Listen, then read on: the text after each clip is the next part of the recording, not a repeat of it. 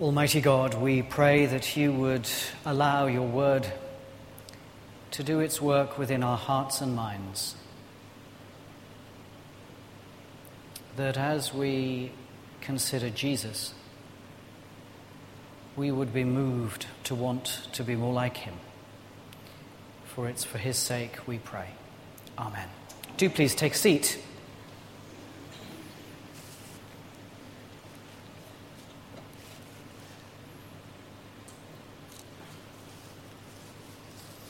Well, do please find that reading, if you would. It's on page 1215.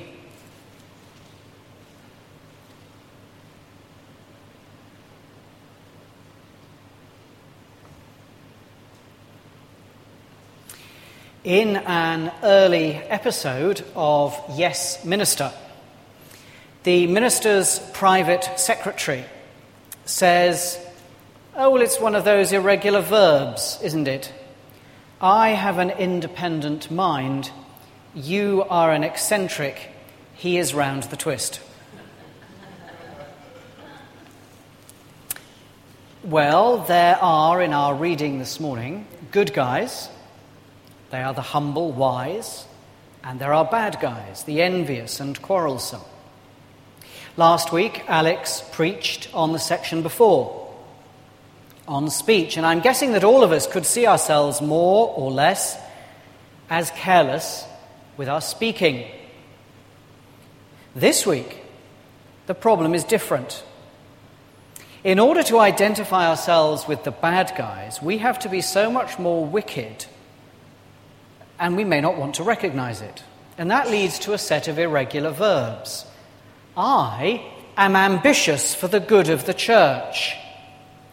You are unspiritual.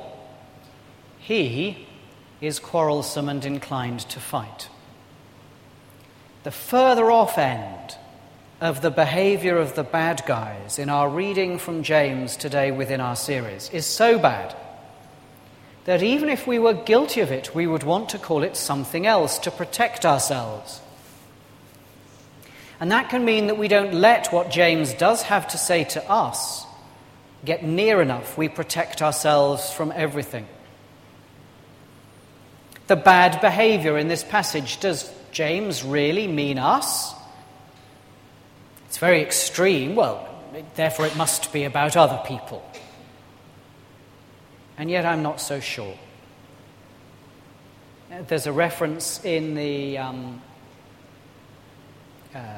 text to killing as something that goes on within Christian congregations. And during the break, after having had the same sermon in the early service, someone said to me that his own wife had had her faith killed off by something someone said to her once in a church far away. If faith is killed off, what are we doing but killing one another?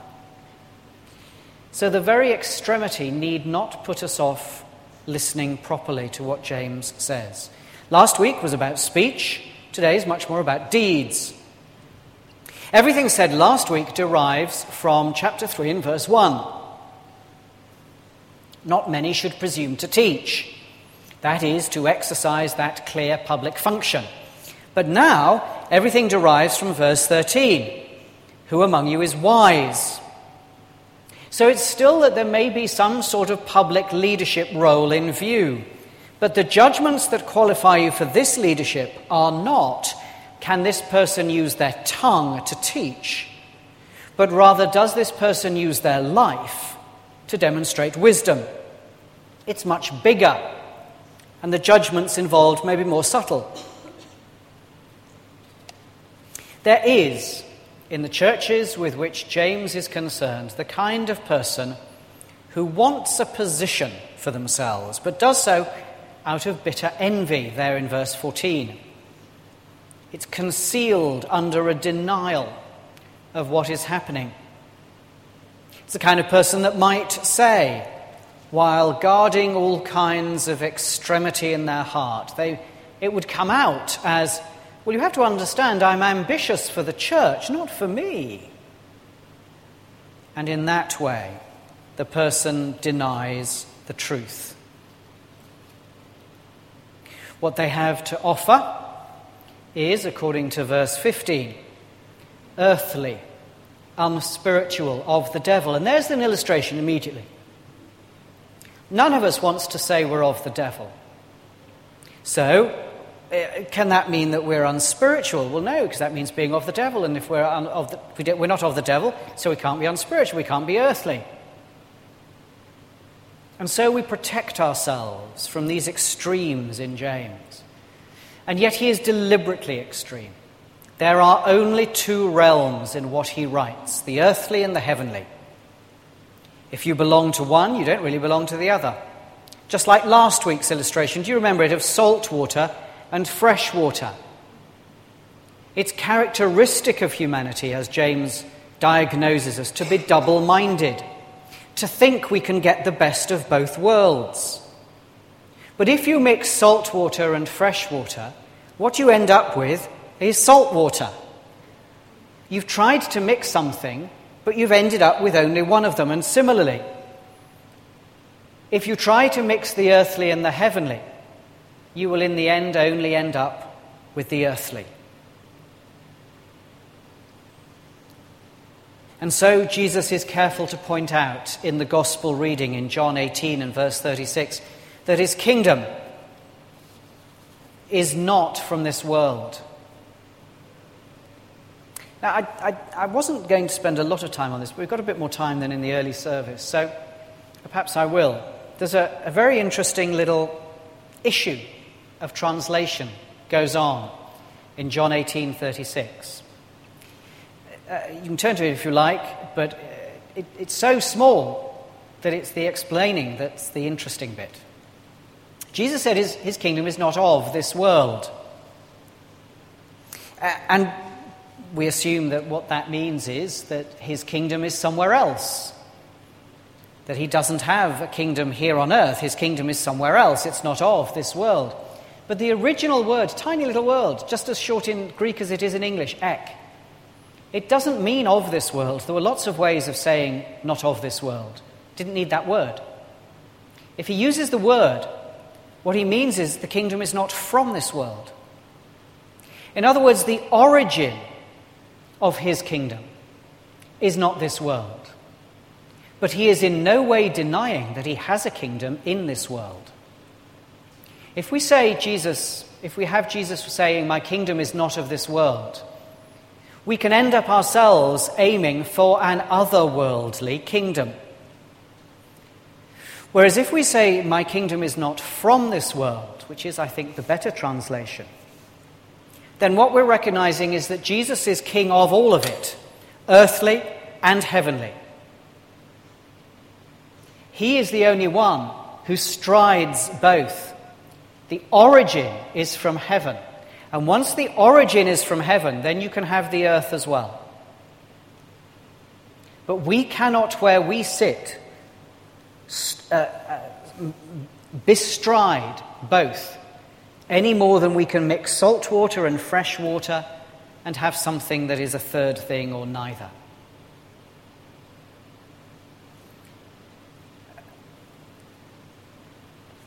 It is perhaps less likely at this service than the earlier one.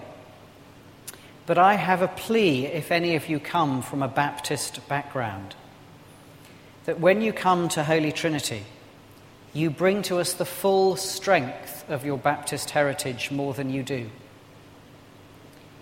Because so often the issues between Baptists and Anglicans end up being about whether you baptize babies, and that's got very little to do with the full strength of being a Baptist. A good Baptist knows their 16th century heritage and knows that the Baptist world was set up, or the Baptist church was established precisely to be the kingdom of God on earth. There are a few problems, like it never could be.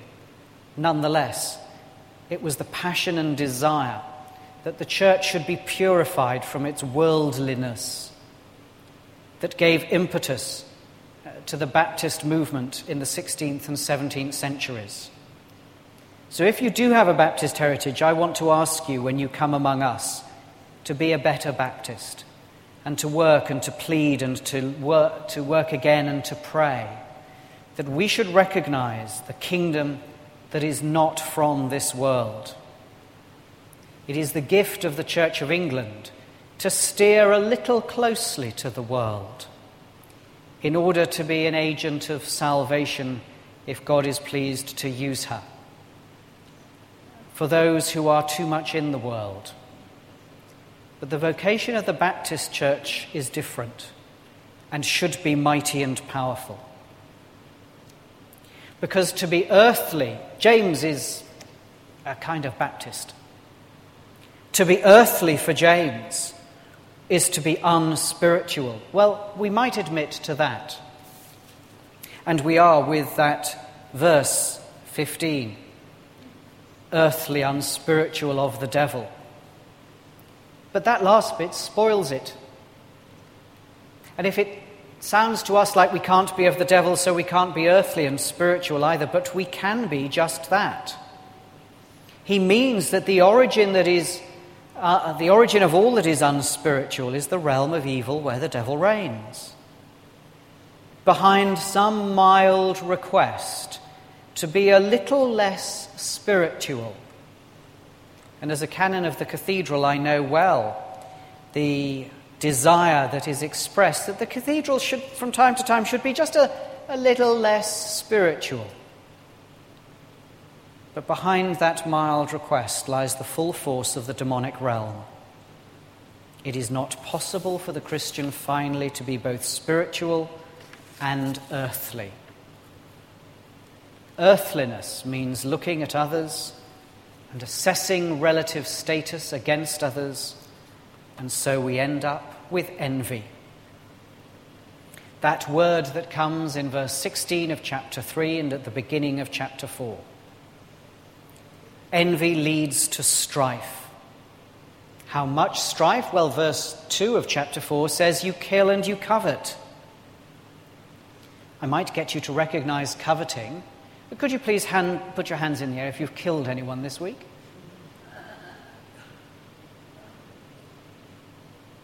Since you probably haven't killed, it's harder to see even coveting. But he may, of course, mean it only with that extremity that Jesus himself employs. Jesus says to be angry is to wish someone out of the way, eliminated. It belongs with that extreme Jewish style of if your eye offends you, pluck it out. And in verse 4 of chapter 4, James introduces another way of putting it. You adulterous people. Friendship with the world is hatred towards God. And if he has said adultery, then that gives a tone to the friendship involved. It's a flirtation. Don't give yourself out to follow Jesus while flirting with the world. What are you watching on television? What are you speaking or thinking about? It's one of the strongest warnings in the New Testament against sin. And again, it is this sense of doubleness. To be adulterous is to be married to one person, but looking elsewhere. It is the guilt of the people of Israel time and time again. And it's an extraordinary response that it meets in God. Look at verse 5 of chapter 4. Do you think Scripture says without reason that the Spirit he caused to live in us envies intensely? Amazingly, he responds by reminding us that God has feelings. God has placed, if you will follow Jesus, his Spirit, his Holy Spirit, within each one of us. And God is jealous for that Spirit. He wants that Spirit to flourish where it has been placed. But if we are flirting with the world, then his Spirit is dampened and disordered and squashed, unable to do the work that God wants for his Spirit. So James uses that word envy, but now in a good way. God himself envies is jealous for the life of his Spirit within you and me. He wants that Spirit to flourish. Well, that's the bad guys and God's response. Let's finish by looking at the good guys. There's an emphasis on the activity of peacemaking there at the end of chapter 3, verse 18. And it's needed precisely because there are fights and quarrels at the beginning of chapter 4. As there would be among us if we weren't such terribly polite English people. And the wisdom that James is speaking of here is not a general wisdom, but it is wisdom within the life of the local church. I want to commend to you our church wardens. I can see a number of former wardens in the congregation. Having been nice about Baptists, let me be nice about the Church of England. Church wardens are one invention of the Church of England that I think we get right. Their job above all others is guarding the peace of the church. Everything else can be delegated, but not that. In our church, congregations do not appoint ministers, so the possibility is of tension, and church wardens guard the peace, both within the congregation and between the congregation and ministers. And I commend to you our church wardens for prayer. I also ask you, who do you know who is a good peacemaker? It's not the same, and I think this is important, it is not the same merely as being peaceable or peaceful. Sometimes those are not the best makers of peace. There's a lovely word that connects to this in chapter 3 and verse 17, considerate. You can see why they used a short word, because the precise meaning is this: not making a big deal out of something that doesn't need a big deal making, even when a few people want a big deal making of it. That's what that word means. It means someone who is considerate with people because they know the true scale of what matters. That is a church warden, amongst other things, and many others too, one hopes. But as we pray towards a new church warden, I commend that thought to you. All of it comes from a proper humility. It's there in verse 13 of chapter 3, a sober estimation of one's own sinfulness before God's holiness, so that we don't puff ourselves up. Indeed, the cure for what's amiss at the end of our passage is about pride and humility, and the cure will become clearer next week. Humble yourselves, James says. There was a 17th century Jewish philosopher called Spinoza. He said this: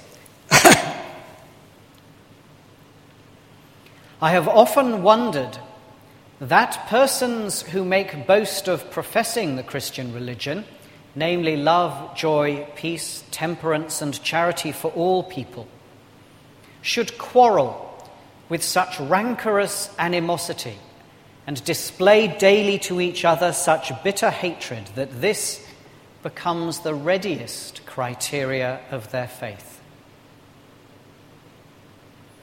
As we end, I want to ask this: how would it seem to someone who watched you for a month?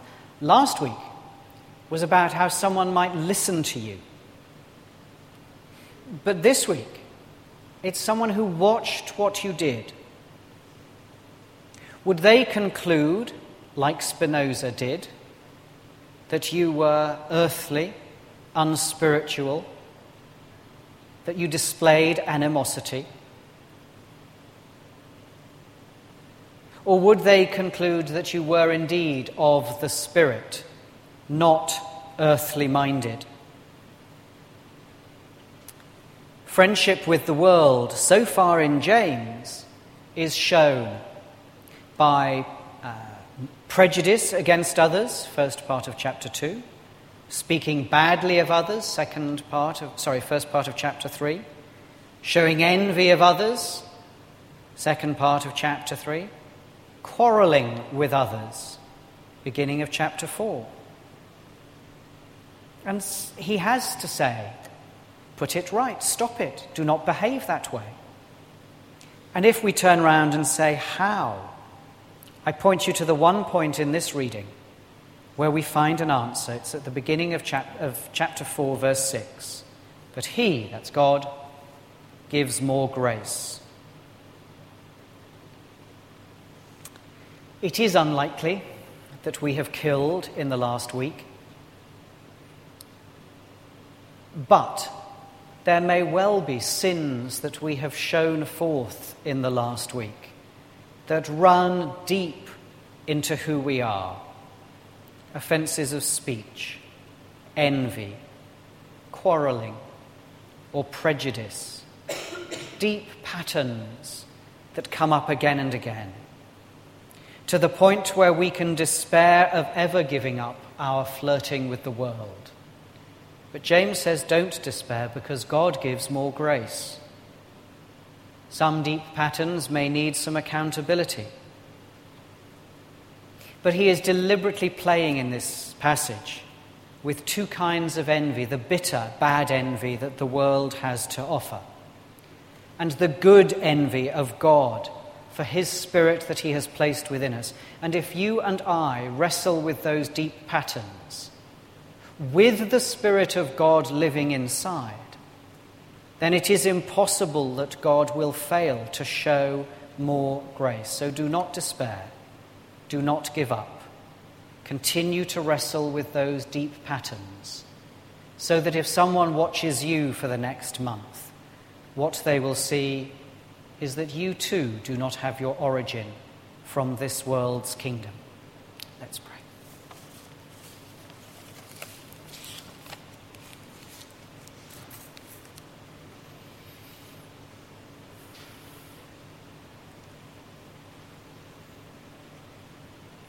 Lord God, in this service we offer the body and blood of Christ, but it is also bread and wine,